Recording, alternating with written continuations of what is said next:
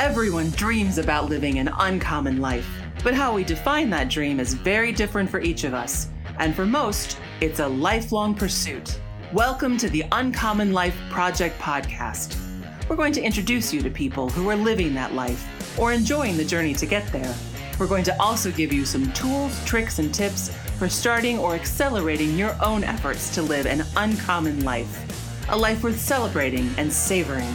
Please welcome your hosts, Bryan Dewhurst and Phillip Ramsey. Hello, everybody, and welcome to another episode of the Uncommon Life Project, where I am your host, Phillip Ramsey. And I am Bryan Dewhurst. Thanks for tuning in. And we finally got through the election. We finally got through the voting. We are here. We actually aren't. We are shooting this a little bit earlier, but congratulations for getting through. Welcome back to your TV, so you don't have to watch any more commercials about this. We're glad you got here. And I'll just like to point out, there's only one more month left in 2020. If we could have a crowd cheering right now, I think we would with our sound. Banner, tape, parade. Yes. Airplanes with banners, everything. Yeah. Hang out the flag. Holy buckets. We got here, but it was, we had some trials, and trials produce endurance and character. So that's good. But also, let's don't do that again. I don't know if you're with us, but we're glad you're listening to us. Again, we're financial advisors. Again, I hate saying that, but we'll have an uncommon view of the world and of their finances. And ideally, we'd like you to love your life every day and use your gifts that God's given to you, and maximize those for your potential, for your happiness, enjoyment, but also other people's, so you can impact more people. So we are going to talk. It's Bryan and I today. Dun, dun, dun, dun. What are we talking about? We're going to talk about different ways to fund your uncommon lifestyle. If you want to be an entrepreneur, if you want to take that plunge, different ways you can finance it or pay for it or capitalize it, whatever you want to call it. Right. And I'd say right now we have a very interesting time. This is the best time in Bryan and I's career to turn to the uncommon path. So if you've ever had an idea or ever had an inkling to try this strategy or try this uncommon path, this is the year. We're going to talk about why it's the year and give you some, I'd say, encouragement on going that direction, and just having somebody walk beside you and doing that. It could be Bryan and I, it could be somebody else. We just want as many people down this path as possible. One, because it's fulfilling, and two, it's life-changing. Like, it is completely joy-filled, also with trials. But I heard this statistic today of people were being asked if they thought their hard work paid off. And I got to thinking about that, because I think a lot of people that are working for somebody else question if their hard work gets paid off, because they want to make sure their manager notices, or for whatever reason. There's some times where their hard work doesn't get noticed. That's frustrating. When you're on this uncommon path, I'm telling you, hard work is noticed, and you see the direct results of hard work. You get to see the successes. You get to see the benefits of that. I would say in the entrepreneurial space, in the uncommon path, your hard work is not only like valuable, but it is rewarded. And so I don't know if it's probably way off on a tangent, and we're just like 3 minutes into this thing. But I think it's interesting to say, like, man, hard work has never been more rewarded, especially now, and resilience. I think there's something to be said about that with 2020. But okay, so let's talk about this whole uncommon path. Why is it so good? I think also interest rates would be fun to talk about, what the ramifications are to having low interest rates, just in the economy in general, from an uncommon perspective. And we can get into a lot, and we can go down a lot of rabbit holes. But all right, so rein me back, B-Dog. Where are we going? Well, I think it'd be good to talk about different ways to fund a business. You know, we recently met with a couple evaluating a business purchase, kind of walked through almost 6 different ways they could fund or pay for that business purchase. And I think interest rates play into a lot of that, several of those scenarios. So I think we should start there. All right, let's do it. So this couple had an opportunity to buy a business, and they came to us and said, how do we evaluate if we're getting a good deal or not?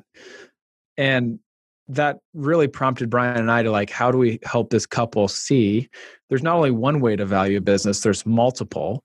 And at the end of the day, it's probably going to be a range of what's acceptable or what you want to talk about. But you want to go into these conversations with some knowledge and some education rather than going into a business ready to buy it without any kind of understanding of how to value a business. So let's go through one option. I think we should probably corral this or put kind of end gaps on it. So we'll do one option, then we'll do the opposite one, and then we'll kind of start working in from there. So what's the first option? The first option was, and I think this is timely for 2020 and what we've been talking about. Essentially, potentially you could cash out an IRA for the down payment. This business wasn't super expensive.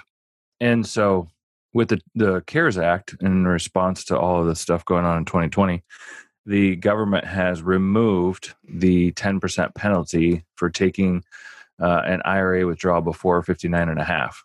And that's a limit up to $100,000, I believe. So we were, well under that number. So that was kind of option one. And I think, for lots of different people and entrepreneurs, even if you needed cash or if you're trying to launch something, having that 10% penalty removed is very helpful.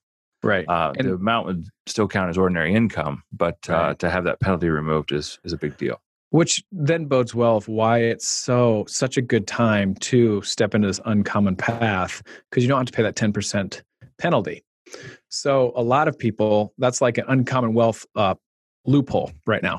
Loophole, yeah. And I think we talk about it in the, to give you like a word picture. If you think about your money like a teeter-totter, most people that we encounter, if you remember being on the playground and you never wanted to be, was it all the way at the top, or all the way at the bottom? You kind of wanted to be in the middle there with your feet on the ground. But when you think about it in terms of people's money, I mean, most people that we meet have, 70, 80, 90% of their net worth in a 401k. Mm-hmm. So when you're starting a business, you'd actually like to have it the other way around. Mm-hmm. And so sometimes, if you're going to launch a business, it does make sense, can make sense to harvest a part of that retirement fund so you're paying cash for capital costs in the business. Right. So that's, I'd say the first option is buying the business 100% with your cash. Now, how we decide the best way to do that, you could do the cash in your bank. You can pull out of your 401k right now and maybe even in the future, but we'd have to really walk through what are the tax ramifications of that. But that's the first option, is just pay cash for it. I'd say the last option, maybe the sixth option, if we're going to go through all of these, is finance the business completely, 100%. So like there's your two kind of like ditches, if you will. Mm-hmm. And then we can work through, obviously, like financing, let's go to option 6, 100%. You can do that with the individual you're buying it from. You can do it as partnering with... Which would be called seller financing. Right, seller financing, or you could take a loan out from a bank. So there's options there. But I think just having those ditches of cash or 100% financing are your two, ditches. Definitely. And if you finance with the bank, right now, things are actually a little tougher to get lending from what we're hearing. And, in a traditional bank commercial loan, and you definitely have to put a down payment in, typically 25 to 30% of the value of the business. And if it's a franchise, that helps too. I mean, franchises are a little easier to finance than, standalone businesses, because there's typically, a proven formula. There's multiple locations, more predictable cash flow, those types of things, but not always the case. Right. Okay. There's so many ways to carve this up. So let's go to option 2 instead of option 1. So this is going to be more leaning on the cash side of things. It's option 2. Option 2 is kind of unique as well. This lends better to the more expensive a business is because there's some fees attached. And we can kind of compare that to, just paying cash and taking the penalty from like an IRA. But essentially what you can do is you can roll your IRA and set up a new 401k retirement plan in the new business or the new entity that you're going to use to facilitate the business. Roll your old employer plan or IRA balance into that 401k. And then instead of buying like mutual funds, the 401k or your account within the 401k purchases company stock. Mm-hmm. And in doing that, it essentially kind of brings that IRA cash balance into the business bank account, because now the business has traded stock for cash, and now the 401k has traded stock or cash for stock. And so now the money that was in your IRA is now in your business account without paying taxes and without paying any penalties. It is rather expensive to set this up. It's like $5,000 up front to set this up. So, if you're going to take out $50,000 from an IRA and pre-CARES Act, you would have paid a 10% penalty. It would have cost you $5,000 to do that plus current income. So this, you're paying the $5,000 in administration fees because it's a little complex, but you're not paying current income, like you would if you took it out of an IRA. So I think really once you get beyond, the 50,000, this makes more sense than paying cash or cashing out an IRA when you look at the fees and everything. But and there's some restrictions because, like before the CARES Act for the Uncommon Wealth Partners, we could reference this and do this, and we did this often. I wouldn't say often, but we've done this. But there's some restrictions as well with doing that. What are the restrictions of that? Let's talk through those. You can't use the money that's now in the business account. You can't use that to essentially like enrich yourself, meaning you can't pay yourself a salary from that balance, and you can't use that money to fund I can't think of the term off the top of my head, but let's just say you owned a real estate building that your other business was in, and your main business is paying your real estate company rent. You can't use the money if that is a connected transaction. So really it is great for franchises, because what it mainly is for is to pay franchise fees, inventory fees, upfront startup expenses. All of that is a legitimate expense, which, often is a lot of it. You just can't use it to pay yourself payroll. So those are kind of the main restrictions, and the company that we partner with to execute those is well versed in all of that. And they handle that and audit that for us, so that you stay in compliance. But it's just, this is a part of the IRS tax code. This isn't anything sketchy. It's been in the IRS tax code for nearly 40 years. So it's been a predominant way of funding a lot of the franchise world here in the United States. So great.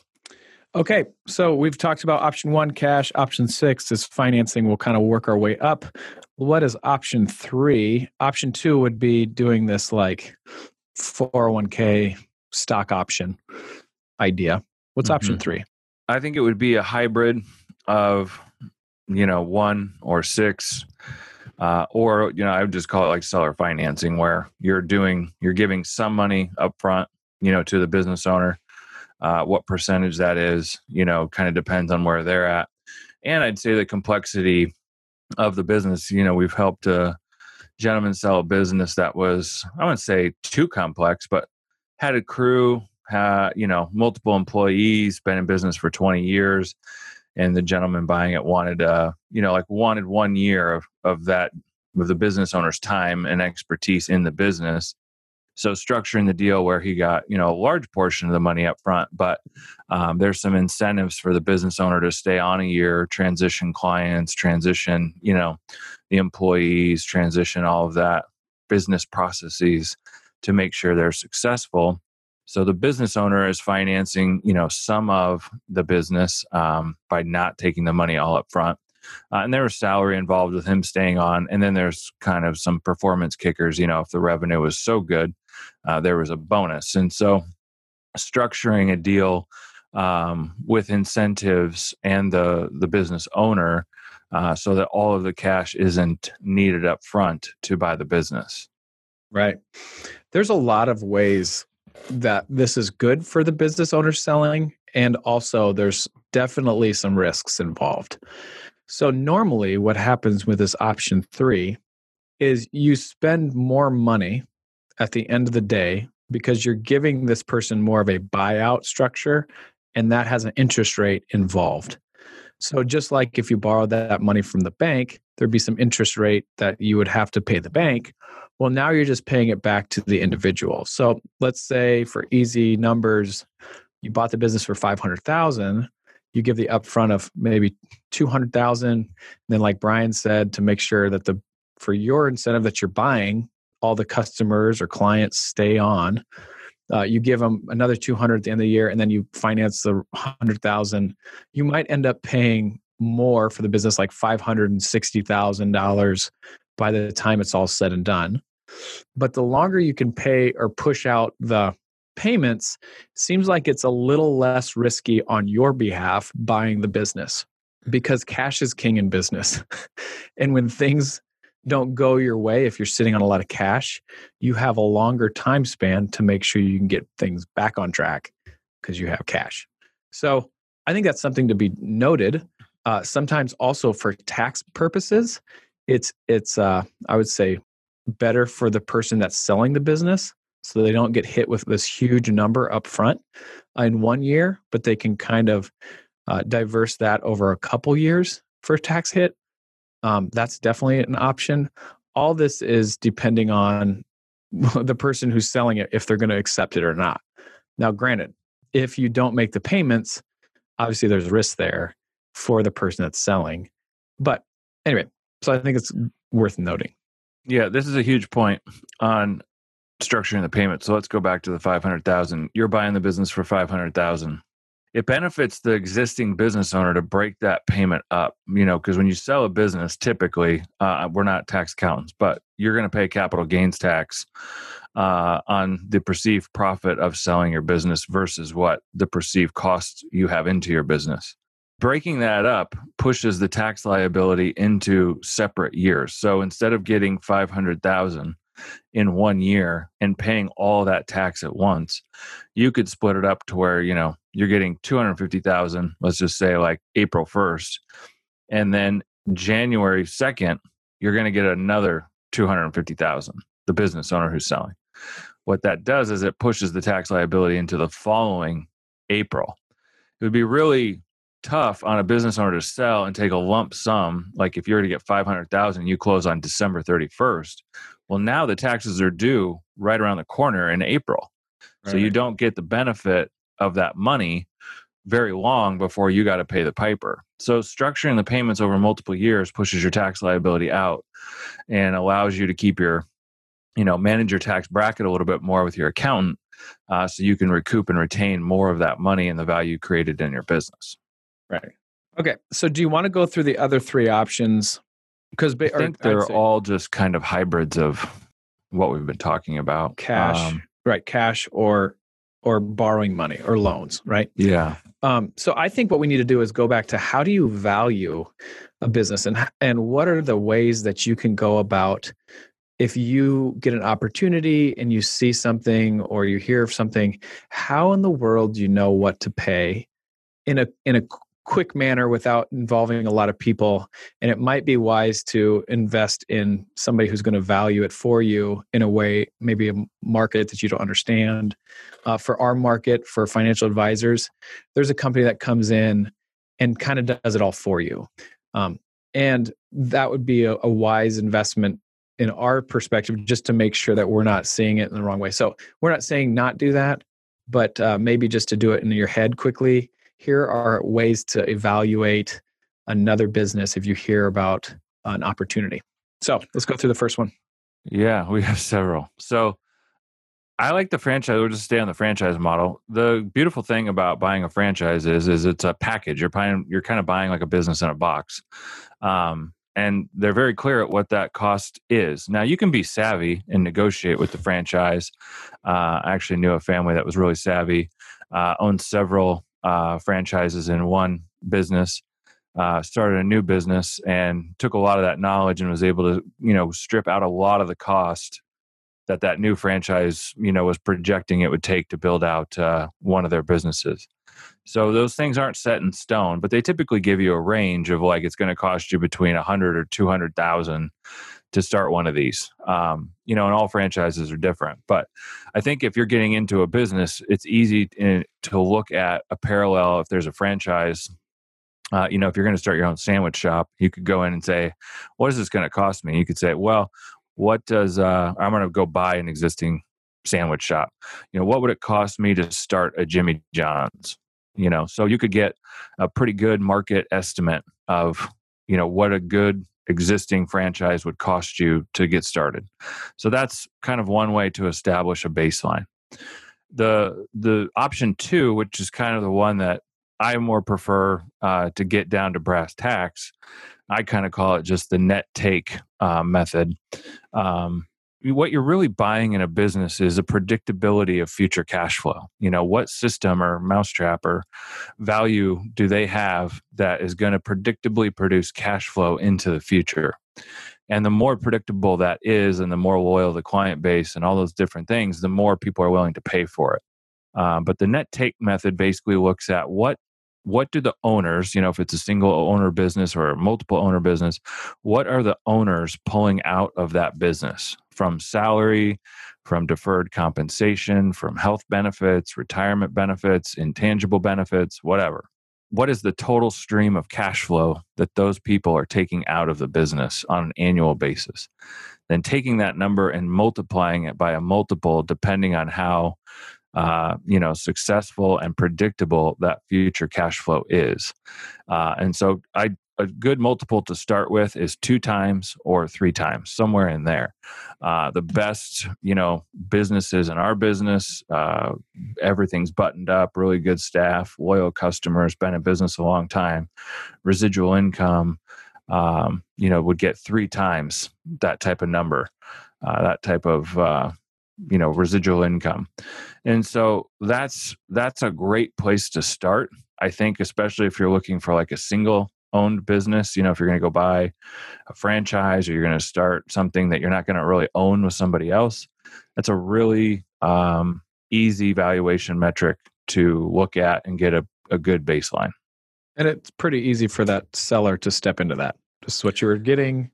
I'll do that for the next 2 years. Ta-da, we're done. And one comment on that really quick. This is where, when you do as a business owner, if you get into accounting and you're trying to minimize your income or hide your income and deducting all these different things, that's where it kind of, obfuscates the value of what the business is worth, because you're trying to hide the value of the business from the IRS, but now you want someone to pay a premium for the value that you created, but you've been accounting for it in a way that's very hard or very maybe not as transparent to see the full value of what the business owner is taking out of the business. So from there, and you get into the tax complexities of all that, and you're trying to hide cash, then it's going to be harder to charge a premium, to someone buying it too, because it's hard for them to see what's actually going on here. So that's a double-edged sword as you're building your business and trying to protect your money versus when you're trying to, exit your business and get the full value. Right. Great point. Okay. And like we said before, these are to give you ranges. If we give you 4 ways to evaluate a business, chances are there's going to be somewhere around there. And what we've found, when someone is going to sell their business, it ends up that they see more value in their business than probably is warranted. Would you not agree with that? 100%. So anyway, it's just something to kind of work through. All right. So we've got 2 options there. What's the third option on percentage of revenue? The percentage of revenue model it actually works out pretty close to the net take model, but essentially you take the revenue, previous 12 months revenue, and you subtract cost of goods sold. So we're in a business that doesn't have cost of goods sold. It's not something like we're buying a mutual fund or something and then reselling it. So we don't really deal with the cost of goods sold in our business, but a lot of businesses do. They have inventory or they have products or services that have, input costs. So there's a cost of goods sold, trying to actually sell the widget, it costs them to buy the widget first and resell it. So that inherent cost is the cost of goods sold. So when I look at that method of, percentage of revenue, it's taking the top line revenue and then subtracting out the cost of goods sold, because that new person buying your business is going to have to keep buying that stuff too. It's not like value you necessarily created. Now, if you created your own products and all of that, that's a different story. And if you have patents and intellectual property around your products, that's a different deal. But looking at it largely that there isn't that in place, you're buying more of a commodity and doing something and then reselling it. So pulling out that cost of goods sold as part of the valuation metric, then pulling out the owner's compensation and paying that number typically actually works out to be pretty close to a similar valuation as the net take model when you double the person's salary or financial gain from the business. So we've done this on a couple deals and they've worked out to be pretty close, 10, 15%, depending on the value of the business. But the bigger the business, I think the more this is the better option to go. The more kind of self-employed single owner business is better with a net take model. It's just it's less complex and it's more true of what's actually going on. The bigger the business, the more employees and the more of an ongoing concern is kind of the term used with the business. The more I think this percentage of revenue is the better way to value the business. And so that's kind of what it is. And then really, if you're going to apply some sort of discount or multiple to that number that's created from pulling out cost of goods sold and the owner's compensation, you're just pulling out 1 year of owner's compensation. So you're not like doubling it or doing anything like that. And so then you're going to get some sort of valuation. And that's where with COVID, that's where you could say, hey, this is a really shaky time. We're filming this show the day after Biden's Democratic National Convention speech. And he said we will have, if he's elected, a national mandate of masks January 1st. Well, man, that's a long time. He's not saying he's going to shut things down, but COVID appears to be coming with us into 2021. So those are the different things that you'd have to factor in valuing a business. And, are you going to discount that as part of the valuation? Or are you comfortable with that risk? And so working through those things with the seller.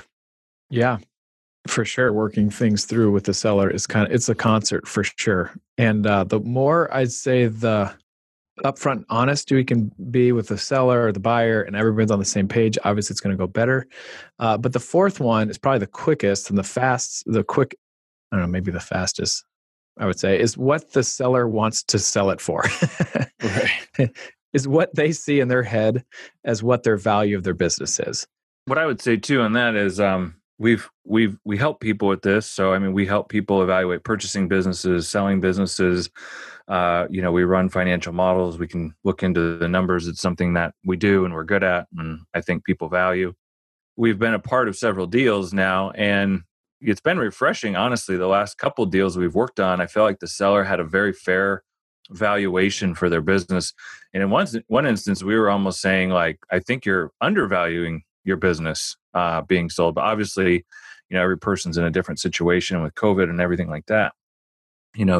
Circumstances are a little bit different than maybe normal, but it makes it a lot easier when the business owner has a more realistic view of what their business is worth. And it's an emotional thing. Very emotional. You're talking about something you've put your blood, sweat, and tears into multiple decades potentially, and putting a price on that and ending that is a difficult process. So, right. And then I think the biggest thing for me as a tip is no matter what they value their business as, asking them why they value their business in such a manner at that price is valuable to me. Just getting as much data as you can, why they came up with that number. And chances are it's somewhat similar of the first three options or some option that they had. They've got to be some way of why they're valuing that business. So there's that to try to find and ask good questions and lean in and understand. Bryan and I had an opportunity to buy a business. This is earlier in our career, and we stepped into it. They wanted, let's say 500,000. So they're using that number. And when we started evaluating the business, they didn't have things buttoned up. They didn't have things that were actually valuable to a next person that's going to buy it. And we said, I think Bryan said, listen, I'll be super generous and we'll give you 275. I'm trying to figure out percentages quickly. I'm not that guy, but 275. And they were like, I would say pissed. Like they valued their house at X, and you just, don't mock me, don't disrespect me in that way. Well, later they got an evaluation. What was it, like 225 or something? Like even from the professionals came in and like, no, you're not valuating this correctly. And there's no way somebody should step in and buy that from you. So it's interesting. Yeah, it's I've been watching that The Last Dance with Michael Jordan, and it's just hard to know when to go out, and if you got something left in the tank or not. And then when you see a price tag put on something you've put, a lot of effort and energy into, it can be insulting. It can be, life-changing. It can be rewarding, all those different things. And just so much that goes into these things. And I think that's the other side of it, is that we'd say is this is a process, takes time, depending on how motivated the seller is and their personal circumstances and financial position. But it takes a lot of patience and openness and conversation. And I think, we help facilitate that and looking at blind spots and different things that people should be thinking about. And it's probably one of my most fun things that we do and help people with, because, you just don't do that every day. People don't go out and buy businesses every day or sell businesses every day. And there's a lot that goes into it. Right. So, I really think, and let's go kind of circle all this back, try to land the plane, Ramsey. Here we go.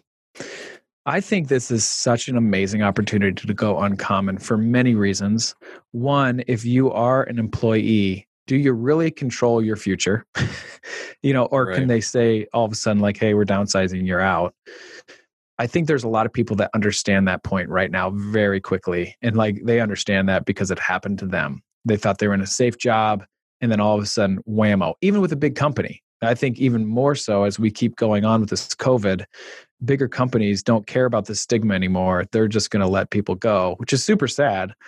But all right, so that's reason number one. The reason number two, and the reason why we're talking about valuations and buying businesses, is because the age demographic of people that own businesses are getting older. And a lot of them do not have an exit plan. So they're looking for people to buy and step into their business that they've created. So there's an opportunity there of just age of businesses and business owners to step into that. And the third reason, I think, and there's probably way more, but I'm biased, is interest rates. Interest rates to borrow money right now is historically low. Now, you might have to jump through some hoops to get that, but knowing that with all those three reasons, it's a really good time to go uncommon. And if you've ever had an idea or you stumble upon an opportunity to buy a business, I think it'd be worth time of yours to try to evaluate it and see if it's the right step for you. We would love to be a part of that. We don't have to be. But if you like what you hear in this last podcast, you can go see all the information that we have at www.uncommonwealth.com. We own a RIA, so we can help people with securities. We can help people with their life insurance. We can help people evaluate businesses. We want to be that advisor that actually helps you get to where you want to go faster. So again, try to reach out to us, do the 15-minute consultation to see if you're on the right path, and just get encouraged that this uncommon path is one, it can be daunting, but it also can be super rewarding. And Bryan and I want to do what we can to get as many people down this road as possible. So thank you for listening. You've been listening to the Uncommon Life Project. I've been your host, Phillip Ramsey. And I am Bryan Dewhurst. And for now, we're signing off. Go be uncommon. Thanks. Goodbye.